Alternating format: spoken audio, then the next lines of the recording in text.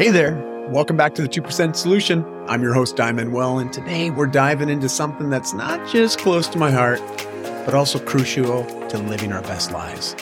Owning your own-ness. I know, right? Owning your own-ness.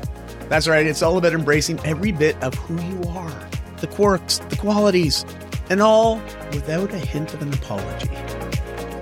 You see, in a world obsessed with fitting us into neatly labeled boxes, standing tall in our own unique selves is both revolutionary and essential.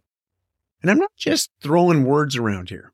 The University of Texas study showed that folks who truly embrace their uniqueness not only have higher self-esteem, but they're soaking in that sweet, sweet well-being juice too. Ralph Waldo Emerson hit the nail on the head when he said, "To be yourself in a world that is constantly trying to make you something else is the greatest accomplishment." Imagine that. Your greatest accomplishment could simply be being you.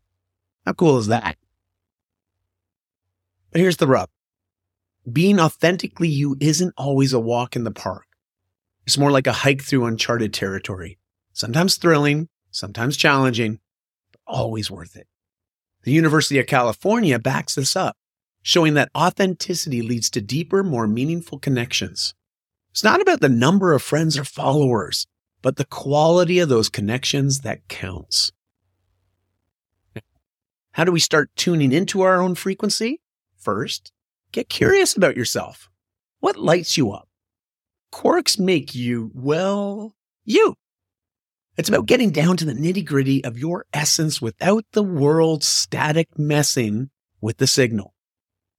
And remember, embracing your ownness is a journey, not a destination. It's about making peace with the fact that breakfast for dinner, pancakes at 7, anyone? And socks with sandals, yeah, maybe not at job interviews though, are not just okay, they're your choices. And they're fabulous because they're yours. Dr. Seuss once said, "Today you are you that is truer than true. There is no one alive who is youer than you." And if Dr. Seuss doesn't get you motivated, I don't know what will. Your ownness is your superpower. It's your signature on the world's great story. So as we wrap up today's chat, I want to leave you with this. Owning your ownness, embracing your unique self, it's the ultimate act of self-empowerment. It's not just about resisting conformity. It's about celebrating the incredible individual that you are.